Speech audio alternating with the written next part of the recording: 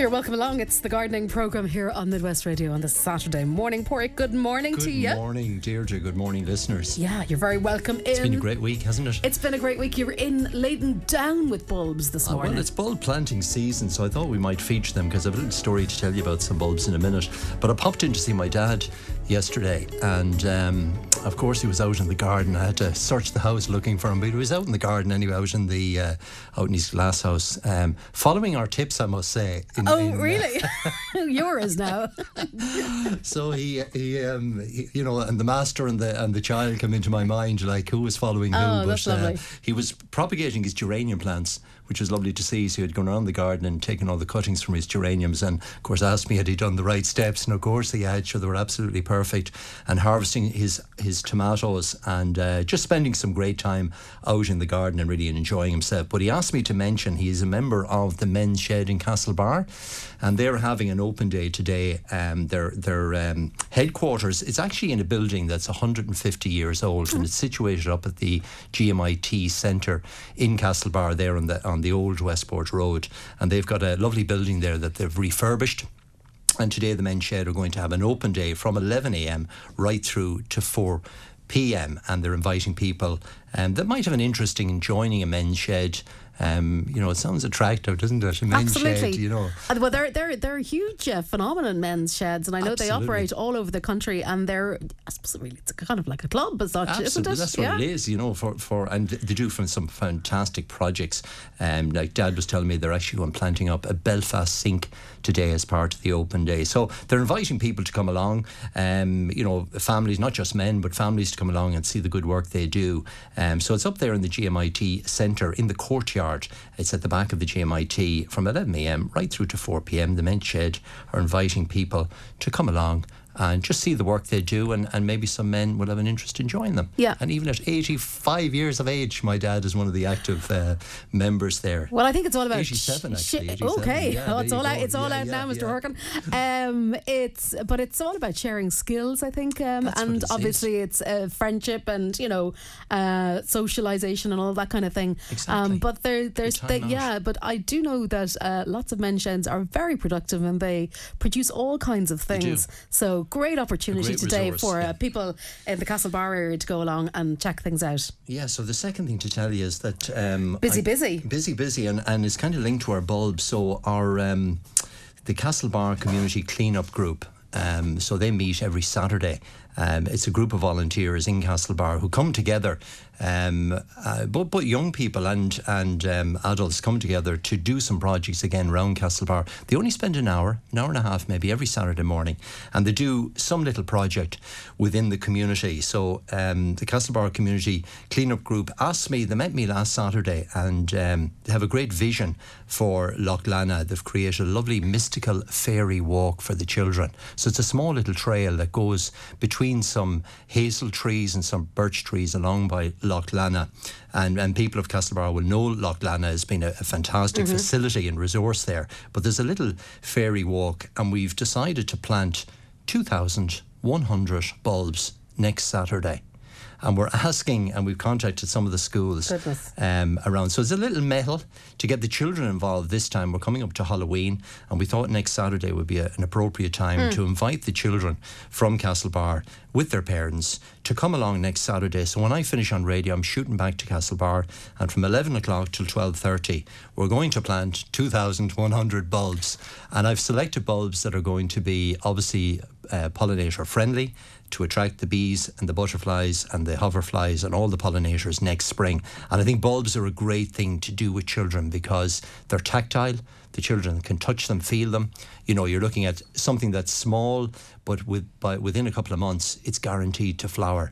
And I've picked plants, native Irish bluebells are one of the things. So bluebells are fantastic for both pollen and nectar every spring, and particularly the Irish source varieties, but also we're going to plant some crocuses, because crocuses flower in February, a time when bees are beginning to become active, and again they're a great source of pollen. And I'm also picked some dwarf daffodils, a little one called Tate, which is a little miniature daffodil. So next Saturday, the meeting place is at the front of the leisure centre, which is the swimming stroke gym complex there in Castlebar. So right at the front entrance there, we're going to meet next Saturday, 11 a.m. to 11 a.m. we're going to meet. I'm going to have 2,100 bulbs ready for planting. Wow. We're asking the children to bring a little planting trowel or a small little spade with them. The Castlebar Community Cleanup Group have organised some topsoil, so it's going to be easy planting. You won't have to be digging too hard or anything like that. Nothing too hard to do, and we're going to get all of those planted within record time, within an hour and a half. So it's just a call out to say to people, and particularly young children, particularly kind of primary school children, that sort of age group, to come along next Saturday, meet me at the front of the leisure centre at Loughlana, and I'll bring them down to the Fairy Walk, and the Castlebar Community Cleanup team will be there. Councillor Blackie Gavin, people like Michael Brophy, who's our local postman in Castlebar, and lots of other fantastic individuals. So I'm going to get involved in that. I'll give the kids a little chat about biodiversity, what they can do in their own gardens, and we'll give them some bulbs to bring home to their own homes that they can put into pots, containers, window boxes to plant up as well. So that's a little metal. Again, it's us giving back, I suppose, and really we want kind of a children-focused morning and events. And so the parents can come along, parents can get involved, but we're really looking for the primary school kids. Brilliant. So it's next Saturday. I'll remind everyone next Saturday, hopefully the day will be dry, and we'll only hold them an hour. We'll have, believe it or not, we'll have 2,100 bulbs planted within the hour. Your practice from the event in Kilchimoth there. Well, if we can do 400 shrubs, we can easily do 2,000 bulbs. So there are two things that I'm looking forward to. And yes, I brought in some bulbs because this is the time of year for planting bulbs, and they're so easy to plant, and the weather conditions are absolutely perfect at the moment. So simple things like irises. This is a lovely iris in mixed colours. It's kind of the similar colours you get with crocuses. And irises are terrific for bees and butterflies in particular. Spring flowering, come in a whole range of different colours, and these are dwarf varieties, so they're only going to grow about 6 inches high. We're coming to the time of year, Deirdre, as well, for planting tulips. Excellent. And tulips are brilliant in pots and containers. Like if you did nothing else but plant up an arrangement of tulips, simply put them into a pot. You can put a couple of layers. We often call it the lasagna way of planting. So you can put 2 or 3 different layers, one above the other. Finish off the compost on top, and then maybe plant some winter flowering violas or pansies or primulas or cyclamen. You'll get those in your local garden centre at the moment.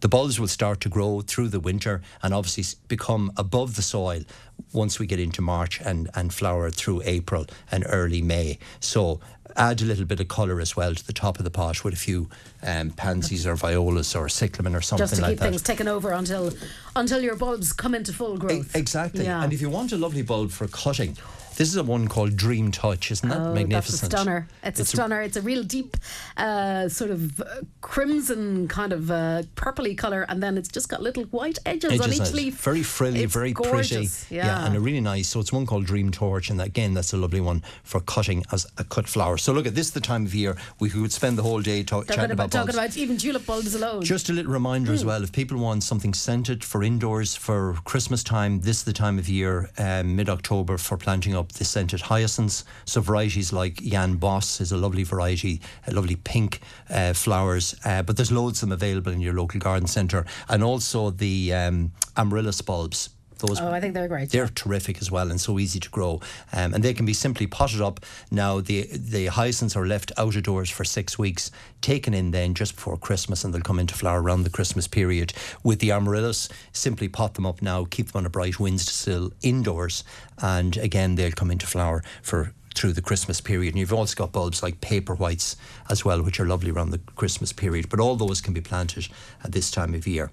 Brilliant.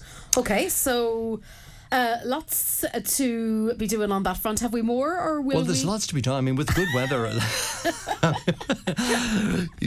where does it end? I suppose my advice really to people is use the good weather at the moment. I mean, the type of jobs I was doing myself over the last couple of days is just kind of tidying up the garden, doing a little bit of weed control because weeds have been growing. I've given my lawn a trim yesterday. So did I, actually, because I thought I was looking at the forecast and I said if it doesn't get done today, it might not get done for quite a few weeks. Yeah, and that's it. And so keep on top of the lawns because they've been actively growing. Look, they could still continue to grow for another couple of weeks yet, but hopefully this will be the last trim of them. And look, there is definitely moss knocking about, so put on the zero really and control moss at this time of year, and give your lawn an autumn feed as well. Give it a nice bit of greening before the winter. So make use of the good weather just to tidy up the garden and do some final pruning, do some final planting. Well, I won't say final because we can still do all of that through November if we get the weather. Okay. Great. We're going to take a quick break. We have lots of interesting questions in already this morning. So if people have anything that they'd like Pádraig to take a look at for them on the programme, so good questions in, real autumny ones here, Pádraig, in terms of, I suppose, the crops we're talking about anyway. So apple trees is where we're going to start today. And we've a couple of questions already in on apple trees. So first of all, Mary is wondering if it's a good time of year to sow apple trees and cut down old apple trees. Mary's got hers for years and they've never grown any apples. Okay. Well, so first of all, it's a wonderful time for planting all fruiting plants and particularly apples. Remember, if you plant a tree at this time of year, the roots continue to grow right through the winter period, leaving the plant in a really strong position then for next spring. So autumn planting, particularly with the weather we're getting at the moment, is a wonderful time to plant. My advice is to pick apple trees on dwarfing rootstocks. So years ago, many apples were grafted onto more vigorous rootstocks, and you ended up with quite large trees, atypical of an orchard, standard orchard. But the trouble with that is the trees are hard to prune, the apples are difficult to get to, and they can tend to become unproductive. So trees that are grafted onto smaller rootstocks basically keep the apple tree on a diet. It slows down the growth, and any plant that's growing slowly is induced into flowering and fruiting better. So first of all, if you're planting new apple trees, ask in your local garden centre for apple trees that are on both sweet and sour apples, cooking apples. Have them on dwarfing rootstocks. That's the first thing. Second thing is to get trees that are compatible. So you need to have trees that flower at the same time. So when we come in, so you have lots of different varieties of apples, so you need to get varieties that are complementary. If they ain't flowering at the same time, you ain't going to get apples. It's as simple as that. And apples can flower from mid-March right through until late May, depending on the variety. So it's important that if your apple trees like James Grieve are in flower, say in April, that you pick a variety that is compatible, that's flowering at the same time. And there are varieties like James Grieve is a particularly good one, that it tends to pollinate quite a wide variety of different apples. Or you'll often hear me recommending planting an ornamental Malus tree like Malus John Downey or Golden Hornet in amongst your fruiting apples, because again, it's another source of pollen that will cross-pollinate with apples. So a good example, Bramley seedling, which is our favourite cooking apple, is a very poor pollinator of other trees. So it's what we call a triploid. It actually needs two different other varieties to cross-pollinate with it, and it doesn't pollinate other apple trees. So where you have Bramley seedlings, you want to have a pretty good mix of other apples, different varieties, to ensure that it gets pollinated and the original apple trees get pollinated. I know that's all very confusing. No, it's not actually. It's quite simple. But it's something that people mightn't actually think about at all at the get-go. Yeah. So if you only bought a Bramley seedling apple and you bought, say, a James Grieve apple, the just two varieties, you wouldn't necessarily get a good crop. Better to have three in that instance. So the key tip is to get varieties that are on dwarfing rootstocks and to get a mixture of different varieties that flower at the same time. And you can mix eaters and cookers together. A really good cooking apple called Grenadier, which is an early cooking apple, and again a good pollinator of other trees as well. So a variety of different trees to plant them, a super time to plant them. And with dwarfing rootstocks, you have less work with them as well, less pruning back. You can pick your apples. The trees don't grow much bigger than 6 or 7 feet, and they're a lot more manageable. And you can fit more trees into a smaller area. In terms of pruning, November is the time, so wait for the apple trees to drop all their leaves, and then you can do some pruning with them. Remember that winter pruning, any pruning we do during the winter period, stimulates new growth. So when you prune a plant black, a rose bush or an apple tree or a hedge during the winter months, once it kicks into growth in the spring, you get lots of new growth, and that needs to be managed. That needs to be trimmed and so on. I might talk about that next spring. So November is a good time to prune back old apple trees, and October is a super time to plant trees. Okay. So pop into your local garden centre. They'll have lots of really good... This is the time when fruiting plants become available, not just apples, but pears and plums and blackcurrants and gooseberries, and a wonderful time to plant them, rhubarb and so on. Yeah. Oh, we do, I suppose. Get them into the ground. Tend to associate autumn time with all of those kind of fruits. Yeah. So for Mary here specifically then, where she has apple trees that have never grown, she could take them all out if she was so inclined, or she might add in some new ones. Yeah, plant some maybe new trees in and prune those older trees back, because you will rejuvenate them. They will produce a lot of new growth if you do some hard pruning with them this November, and I can tell you how to manage them then next spring, how to actually control that growth and keep them a little bit smaller. Okay, brilliant. Now we're also going to take a photograph in from Kathy, or from Mary in Caltra rather, and Mary's got a miniature apple tree, and it appears to have a sucker growth from below the soil surface level, and Mary's wondering what should she do with it. I see which you look at it there, it's Cox's Orange Pippin, which is a lovely variety, lovely apple, lovely small apple. Label is on it. Yeah, so it's a miniature apple tree, but it's producing a sucker, and a sucker is a shoot that comes underneath the soil. So you can see it coming through the soil here and coming up along the main stem. Mary, that needs to be removed, and you simply scrape back the soil, get your secateurs and cut it as close to the main stem as possible. So remove that, because apples are grafted at ground level, and that's the rootstock kicking in. So prune that out now, and the tree will be perfectly fine. Brilliant. It's very healthy, actually. It's in very good condition. Yeah. So Catherine is wondering, Pádraig, if leaves are any advantage to leave around shrubs during the winter? Well, they're no harm whatsoever. Leaves, natural, if you've got plants like hydrangeas that are dropping their leaves over the next couple of weeks, or any leaves that are dropping, it's no harm whatsoever. They'll act as a mulch, they'll decompose, and they'll work back down into the soil, and they'll help to suppress some weed growth as well. Alternatively, you can rake them up and put them into a compost heap like we were chatting about last week, and mix newspaper and make your organic compost, and then put that mixture back out in the spring around the base of the shrubs. But there's no harm whatsoever.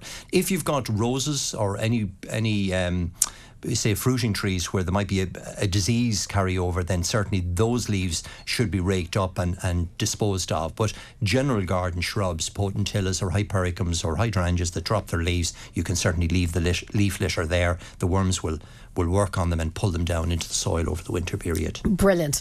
When is the best time to cut back a lilac bush, please? What do you think? When it's finished flowering. Exactly. So the day it finishes flowering, so don't prune it at this time of year. So spring flowering shrubs, those that flower any time from January to June, we prune them immediately after flowering. So think about a flowering cherry. Comes into flower in April, early May. As soon as the flowers go off, that's the time to prune it. If you prune it now, your lilac tree or your cherry tree, you'll have no flowers next spring. So leave well enough alone, allow it to flower next spring, and then as soon as the flowers begin to fade, that's the time to cut it back, give it a feed, and on all that new growth it produces, it will flower the following spring. Brilliant. Here's a really interesting one. Can you advise on planting a nut orchard? Not one that we've been asked before, is it? No. Well, because the hazelnuts, we were talking about this a little bit before we came on air. Hazelnuts are native to Ireland. They are. Yeah. Native Ireland. And I have great memories of our dad bringing us out, the whole family out, picking hazelnuts in October, every autumn. So, yeah, hazelnuts grow wild in Ireland. But they tend to produce a relatively small nut. Now, you can buy what we call cob nuts, which are larger. They're more cultivated varieties of a hazelnut. So they're available in your local garden centres. So you can get cultivated varieties of hazelnuts that produce bigger nuts, cob nuts, very large nuts, very similar to what you buy in the shops, those kind of larger nuts. But remember that in Ireland you can also grow walnuts. Excellent. One of the best trees from the years I spent in the Botanic Gardens was at the back of one of the greenhouses, and again at this time of year we'd be looking for the walnuts on the tree, the walnuts falling. So walnuts and walnut, it's a tree called juglans, and it makes a beautiful tree. Now it's a large tree, but they produce fruit pretty reliably every year, so they'd be worth growing. You've also got sweet chestnut, Castanea, which is a beautiful ornamental tree, so the tree itself is well worth growing, never mind the fruit, and it produces like a chestnut. They're kind of prickly. They like the chestnuts roasting on the Christmas fire or open fire type things? So they're sweet chestnuts, but they're, again, the outer edge is prickly, but inside you've got a dark brownish nut, which is really nice as well. So hazelnuts will grow brilliantly in Ireland, very easy to grow. The native hazel, if you want, cob nuts, if you want larger nuts. You've also got, as I mentioned, you've got the walnuts, and then of course you've got the sweet chestnut as well. They'd be the main nut ones. trees that we actually grow in Ireland. We're not going to grow Brazil nuts or anything like that here. We're not. Okay. Unfortunately, you still have to purchase those. Okay, it's just not orchard is a very open-ended question, so we're just wondering what people had in their minds. But anyway, lovely ideas there, and walnuts definitely. And most of those trees are very pretty as well. So really, really pretty. And do hazelnuts and walnuts, they all need pollinating? Is that like? Is it similar? Is it a similar thing to the way apples and fruits work? Yeah. So what you'll generally find on hazelnuts, again in springtime, you'll find the pollen. The pollen tends to be at the top. The male flowers on the top of the hazelnut tree, and the female flowers are underneath that. So the pollen with hazel is generally wind dispersed. So the wind scatters the flowers or shakes the flowers, and the pollen then finds its way down onto the female flowers. But you're always better to have, with all fruiting trees, to have as many as you can, so that you get cross-pollination as much as possible. But if you want the big nuts, go for the cob nuts, go for the cultivate varieties of hazelnuts. Brilliant. Now we have a really interesting photograph in from Paula. Good morning, Paula, Shrion. And help, my teens have experimented with avocado seeds, and now we're not sure what to do from here. Should we put them in a pot or of soil? So they're in a bottle, really, that they've been growing in, and the roots have gone down into it. And there's a second photograph, which is a really interesting one, and it is a big plant. It sure is. It's done really, really well. So they've obviously taken the seed of avocado. When you purchase an avocado and you cut it in half, the seed is contained right in the centre, and the seed has a very, very similar shape to the avocado fruit. It's got that kind of pointed top and bulbous kind of I won't say flat bottom, but it's more bulbous at the base of the plant. So that'll tell you how to put the seed in compost, or, as the listener has done here, simply sitting on the top of a bottle full of water. And once the base of the seed gets in contact with water or moisture or compost, it starts to initiate roots and starts to produce a new shoot. And that's exactly what we're looking at here. The bottle is half full of roots. There must be at least 2 foot of growth on the top of the avocado plant, but it's now time to pot it up into some compost, because in the water it'll start to there won't be enough nutrition there to keep it going. It's literally living off the energy that's in the seed at the moment. Right. An avocado seed, it's quite a big seed. It's a big, and I mean, size of a golf ball. That looks like, it's at least 18 inches, 2 feet, isn't it? It's tall, yeah. Now, so my advice really, now, avocado is like a slightly acid soil, so the best compost to get would be an ericaceous compost that we use for rhododendrons and azaleas. You'll buy that in your local garden centre, ericaceous compost. Mix some perlite through that, because they like a free draining soil as well. And for this one, you'd want a pot that's about 6 inches in diameter and 6 inches high at least, or maybe 8 inches high. So a fairly medium-sized pot. Mix up the ericaceous compost with the perlite and literally pot it up, burying the seed about 1 inch into the soil or into the compost. Avocados need to be kept indoors, because they'll be frost sensitive. Good to know, yeah. And they'll be damaged over the winter period. So keep it in a kind of somewhere like a conservatory or a bright patio window, or maybe on a windowsill for the winter period. You can put it out of doors once we get into May of next year. It'll be perfectly fine until September, and then bring it back in again. The other thing I would do is prune back the top of it, just to get it to bush out a little bit, otherwise it's going to be very tall and leggy, and that can be done at this time of year. So remove about maybe 3 or 4 inches off the top of the avocado plant. Now you don't have to sow them like this in bottles. You can actually sow them in compost as well. Oh yeah, they'll germinate. So you literally just take the avocado seed, make sure the pointed piece is pointing up, and simply put it into a pot. Have the compost moist but not too wet. Put it into a polythene bag and sit it on a windowsill. It'll germinate within a couple of weeks, and you just grow it on as normal. So you can germinate them in water or in compost. What kind of fruit would you expect from that, or will you get fruit of it? It's doubtful. Doubtful. It's very doubtful. Unless you had a large conservatory or large greenhouse, and it's mainly grown as a decorative indoor plant. Okay, yeah. But what a fantastic experiment. It's a great experiment. Yeah. And great to see it. Paula, and they've obviously started another one. Paula, I think you're the same Paula that I met many years ago, so I hope you're all keeping very well, and I'll never forget all your kindness. Right, moving on. I planted rhubarb from seeds and all went to seed. Should I leave it there and put organic manure on it now, or remove it? Well, so I planted rhubarb from seeds and all went to seed. Okay, so obviously the plants have produced seed. So when you see rhubarb, and generally rhubarb produces its seed in its flower spike in early spring, April, sort of early May. When it's producing it, and lots of them did this year, it tends to be an indication the plants might be under a little bit of stress. So you always remove the flowering shoots from rhubarb because it essentially takes the energy away from the rhubarb plants. So remove any seed heads from it. And again, it's dying back at this time of year. So get yourself some organic matter, some farm manure, mushroom compost, and literally put a good dollop of that on top of the rhubarb and leave it alone for the winter. But if you see the flower spikes emerging next spring, cut them out. Yeah. Okay. My blackcurrant shrub has been destroyed with holes in the leaves every year. I changed the compost, thought it would help, but it's still very bad. Thanks, Helen. Says Helen. So, and it sounds as if they change the compost, it must be in a pot. It must be in a pot or container or whatever.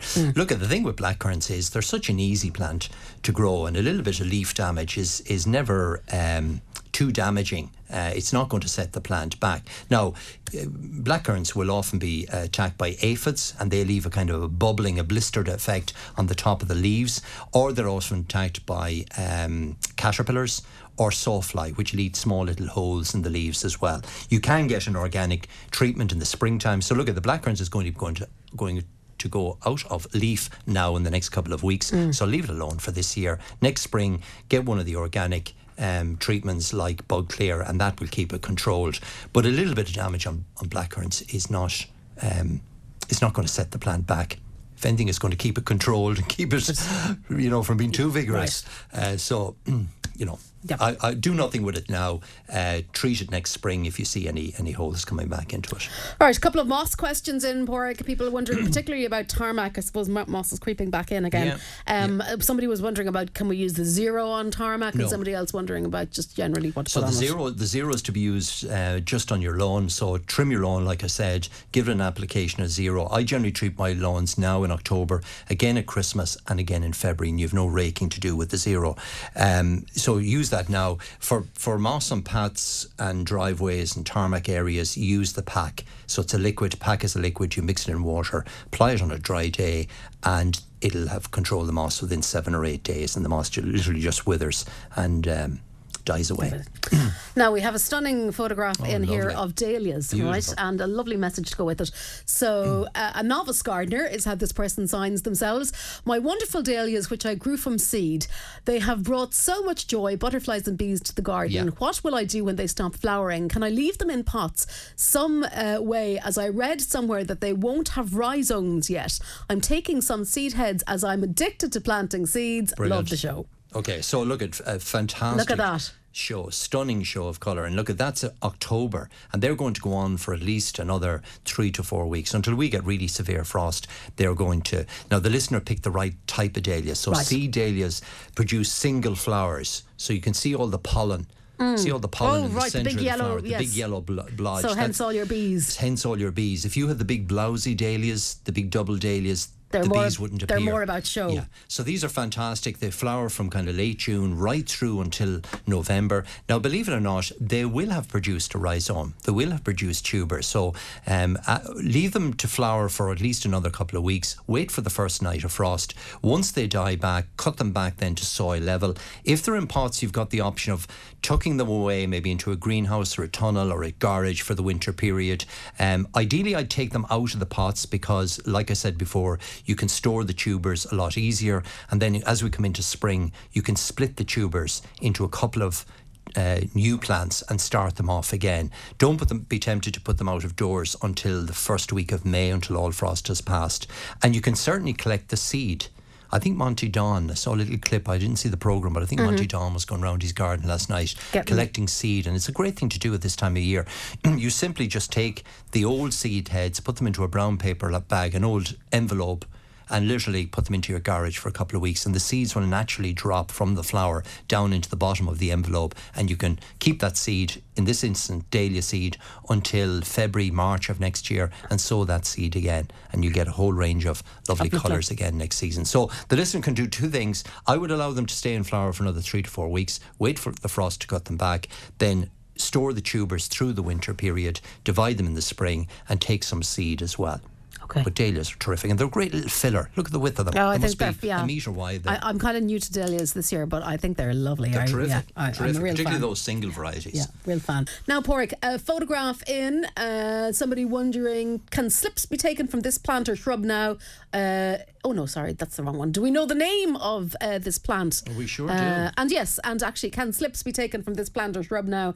Beautiful colour at present, thank you. It is. So this is a lovely plant called Rus typhinia.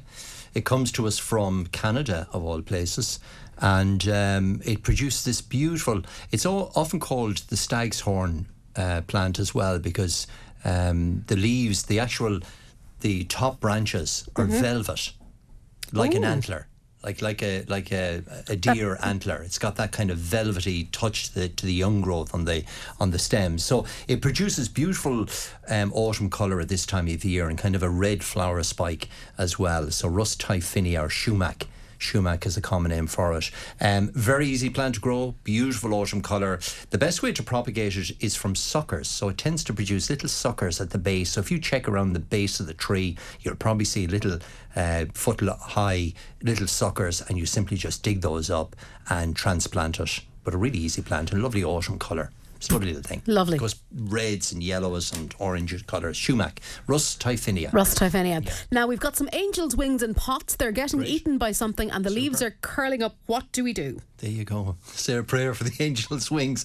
Well, I actually pruned mine back 3 weeks ago. Okay. And I was looking at it yesterday, and it has produced probably 1 inch or 2 inches of new growth. Has it? Already. There you so go. So I never pruned my ones last year. How far back do you prune it? I cut them to the butt. Did you? Right down to within 1/2 inch of soil level. Right down to nothing. And that's the beauty of that plant. It just regenerates itself again. Now remember, the last 3 weeks have been relatively good and growth. So the growth that's on it at the moment, it's lovely and silvery. It's quite small. It's literally about 1 inch high. And it will stay like that now for the rest of the winter. Yeah. Come the spring, it's going to be a whole show of new colour. So if you've got angel wings in your garden, this is a plant called Senecio angel's wings. It's got that big velvety leaf, and as we said before, silver leaf plants tend to get a bit tatty as they get older, and they do respond to pruning back really well. Now if you go and cut it severely now, you're not going to get any new growth until next spring, so it's going to remain cut and damaged. Right. So you could just you could do two things. You can either cut it to the butt like I did. It's not going to produce any new growth till we get into March of next year. Or you could just tidy it back, and you'll have some little bit of silver for the winter, so you know where it is, and then prune it hard back in March before the growth starts. Literally do what I did, go right down really severely with it in March, give it a feed, and within a month it'll be back up, rejuvenated again. Yeah. So it's one of those plants that it will always get a bit tatty, particularly over the winter. Mine has become tatty, as it gets bigger. Yeah. But the great thing is it responds to heavy pruning. Brilliant. So the leaves getting eaten by something, though. Yeah, but you're looking. Yeah. So what? They need it just needs a tidying up there. It does, yeah. If you trim it back, all the new growth is going to come on it again. So caterpillars and slugs will attack the leaves, but the great thing about the angel's wings is that if you prune it, it just rejuvenates itself again. Great. Now we've a photograph here of something that looks sad, and what can we do? So these are hydrangeas, and they look perfectly fine to me, to be quite honest. They're still flowering. There's two quite close together. It's hard to see the in pots or in the ground, but they're perfectly fine. They're still flowering. There's nothing really to I think they're in pots. Yeah, it looks like they're in pots. I would plant them into the garden soil if you can. Hydrangeas are hungry feeders. These are the old mop head hydrangeas. There's probably half the stems are producing flower. There's 2 different colours in them. So maybe plant them out into the garden soil somewhere, put in some organic matter with them, and as we come into March of next year, just prune back the flowering shoots and they'll be perfectly fine. They're actually 2 healthy plants. They look nothing sad about them whatsoever. No, loads of colour on them. Loads of colour on them. Now, this plant, however, not doing quite as well. So this is a viburnum. I have a viburnum which was planted last May or so, but it doesn't seem to have grown much. It did spend a good while in a pot, so not sure if that has affected it or if there's something I can do to help it. Okay, so this is Viburnum tinus. I'd say that's your angel wings in the background. I was going to say, mine look a bit like that. Is. Yeah, that's what it is in the background. So look at this is a plant called Viburnum tinus. We were talking about this shrub last year, and I was saying how easy it is to grow, and it makes a wonderful hedging plant. But it's planted in grass and it's surrounded by clover. See the clover all around the base. So it's actually been choked by clover and grass, and of course it's not going to do well. And where you've got clover growing in the soil, clover is an indication that your soil is lacking in nitrogen. So clover is one of these plants that's a nitrogen fixator. It actually won't live. Clover won't live if the ground is very fertile and high in nitrogen, clover tends to die out. So farmers will often introduce clover into a meadow to help to fertilise the soil and fertilise the grass. So it's a nitrogen fixator. So what it's telling me, first of all, is that the soil is actually low in nutrition.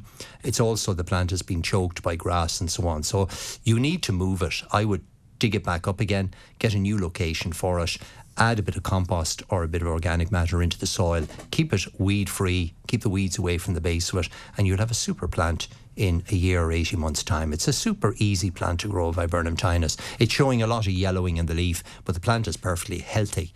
It's just hungry. It's just hungry. It's starved. Okay, feed it up there. Now, we are wondering about subdividing phlox, summer flowering daisies, Michaelmas daisies.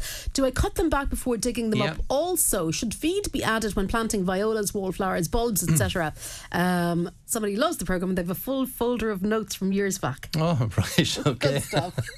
They've written the book for me. They have. There you go. So look, it's a great idea. It's a great idea to propagate new plants at this time of year. So things like hostas, phlox, summer flowering daisies, as the listener, the Michaelmas daisies. Now they're still in flower, so I would leave them until they finish flower.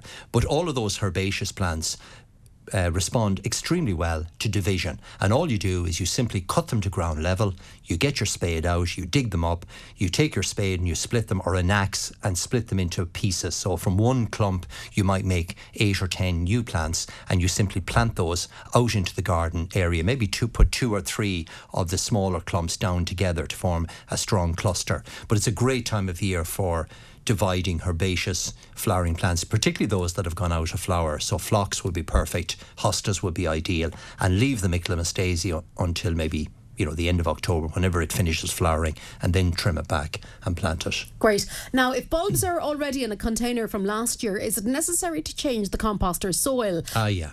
Well, it depends on the size of the pot. Very large pots, what I normally do is just remove about a foot of the old compost, leave the remaining compost in situ, and add a slow release fertilizer to the compost when I'm filling them back up. So big pots, you can certainly leave the kind of bottom level of compost, but remove at least 8 to maybe 12 inches of the old compost. If the pots are small, then do replenish the compost, because all the nutrition has gone out of it. When you buy a bag of compost in your local garden centre, it tends to have a 6-week fertilizer built into it.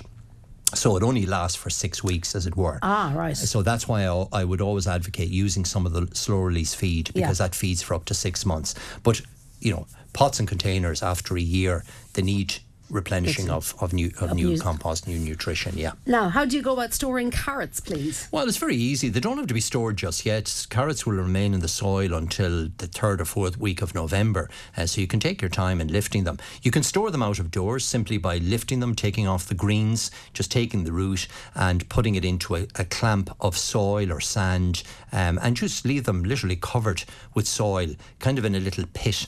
And literally just put the carrots in layers, put maybe a bit of straw over the top of them, and then just cover them with soil or sand. Or indeed you could take them inside and again keep them in sand in a dark, maybe a garage or a cellar type area. Somewhere cool, dark, moist is really what carrots need over the the autumn-winter period. Okay.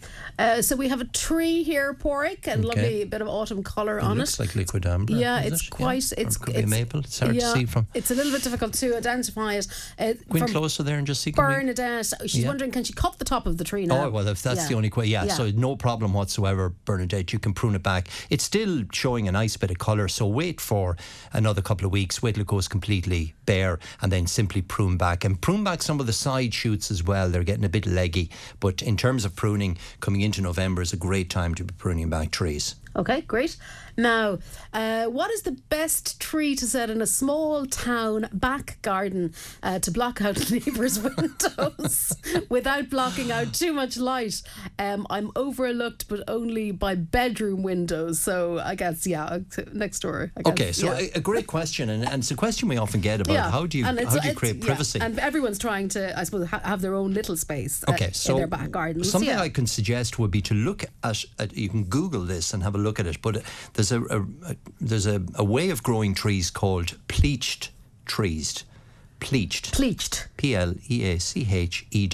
trees. So this is a way of training. It's a French method of training trees to have a nice clean stem, like a lollipop, clean stem, and then a kind of a fan, rather than a round head. Right. It has actually got a flat head. So the trees are trained to be very slim in terms of the width of the tree, but broad in terms of... So it's like having a mini hedge on stilts.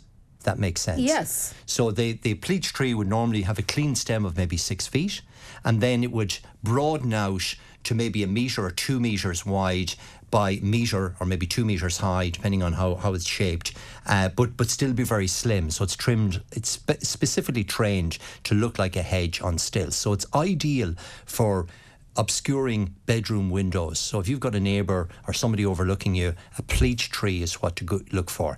So the pleached tree is a method of training the tree, and then you can get a whole range of different trees that are trained as pleached trees. Some that are evergreen. So Elaeagnus ebengii is often trained that way. So because it's evergreen, it's hardy, it's got silver leaves, and it'll block off a bedroom window. And the fact that it's just got the single stem, it takes up minimal space in your garden. So it's only the size of the stem in your garden, but the pleached part of the tree is up high. It fans out up high. Exactly, and it's like a mini hedge on stilts is the best way I can describe That's fantastic. it. So Google it, called pleach. Pop into your local garden centre. They may not have one in stock, but they'll get one for you, or they'll be able to show you what it looks like. And you can get evergreen. So we often have things like bay trees trained as in a pleached tree, things like Carpinus speculus, which is hornbeam. That's a deciduous tree, but that can be shaped that way as well. So there's a whole range of trees that you can get. It would be the perfect solution for this listener because it would take up minimal space.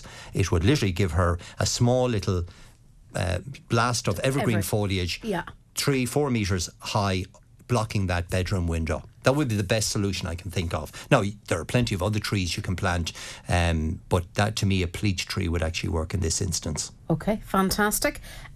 Somebody's wondering, how do I prune lavender? It's 2 years old. Well, you just prune it back. What I would do with lavender at this time of year is not to cut it too severely. And we're going back now to thinking about silverleaf shrubs, right? A bit like our angel's wing. So tidy it up a little bit for the winter and then prune it hard next March, early April. If you prune lavender severely at this time of year, sometimes the cold weather can further damage them. So just tidy them up, take off maybe 6 to 8 inches, kind of tidy back the plant, wait for it then to produce new growth in mid-March around St. Patrick's weekend, and prune back to that new growth. You can prune them back certainly to within 6 inches of ground level next spring. The key thing with lavender is it needs a free draining soil. It's not the cold that kills them, it's the wetness that kills them in the west of Ireland. Brilliant. Wow. So we just have time for one or two more, but this is a good one, Porrick. We've got a photograph in from Susan. It's a house plant. I'd like to know if it's possible to cut this right back, as it has gone a bit wild, she says. A bit more than that, Susan. Yeah, so this is a plant called yucca. It's an indoor yucca. It must be 8 or 10 years old, and it has forked. So you've got a kind of central stem and 2 side branches, and all the leaves at the top. So this is atypical of what yuccas will actually do. So Susan can certainly prune it back. I would leave the pruning again until next spring, because there's going to be no growth now between now and spring. So leave it as is. next spring you can actually cut it back just above where it forks. Yeah. So you see the main stem. So roughly about maybe a foot on either stem, cut it back to that level there. It'll produce new growth, and then that new growth will start off again. So it can be certainly pruned back, leave it till mid-March around St. Patrick's weekend and trim it back. And trim it back. Yeah, brilliant. It's a great specimen though. Brilliant, it is. Can we collect the seeds from sunflowers for next year? Absolutely. Now the birds enjoy them as well. Remember that. Share alike. You can leave them for the birds, but look at the sunflowers produce hundreds and hundreds of flowers. So maybe take a couple of dozen of them. So all you do is you literally just cut the flower head, put it into an envelope, and the seeds will naturally drop out into the envelope once they're mature. Okay, and what is eating this chard, please? So this is Swiss chard. You could have slugs and snails eating it. You could have a bit of capsicum. Not too bad though. No, it's not. It's actually in very good nick. And Swiss chard is a lovely vegetable through the winter period. You can eat both the stems and the foliage of the plant. And the more cutting back it gets, the better Swiss chard is. Okay, brilliant. And I have grown. Okay, we're gone in there. I've grown these from seed. Can I take the cuttings, and when will the originals die away? I have them moved into a polytunnel. Well, it's a super time to take cuttings from them now. So simply just take 6-inch cuttings. They are frost sensitive. So what have we got it's here? An Impatian. It's Impatian. It's in the Busy Lizzie family. So take cuttings maybe 6 inches long, put them into rooting powder, into a mixture of perlite and compost, and put them in a frost-free location for the winter, and they'll root within a 6 or 8 week period. Okay, brilliant. And we'll end on this one, just a piece of general information. Is the clothes shop open in Horkham? Yeah, we have the Edinburgh Wool Mills is open, and they are. Yeah. Everything is back. Everything is back to normal. Yeah, we didn't have to wait for October 22nd. Okay. So just a reminder, just the Metal next Saturday. Fantastic. Young people calling. Young people, so kind of primary school kids with their parents. I'm looking for them to come to the Leisure Centre at Loughlana next Saturday morning at 11 o'clock. I'm going to give them a little talk on biodiversity and also the planting of bulbs, and show them how to plant the bulbs. And I'll be there all morning getting involved. So we're looking for primary school kids. We've got 2,100 bulbs to plant, so I need your help. Brilliant project. Looking forward to it. That's next Saturday. We're back on air though next Saturday as well, before all of that. So we'll talk to you then. Stand by. Michael Neary coming your way next after the news at 10. Have yourselves a great weekend.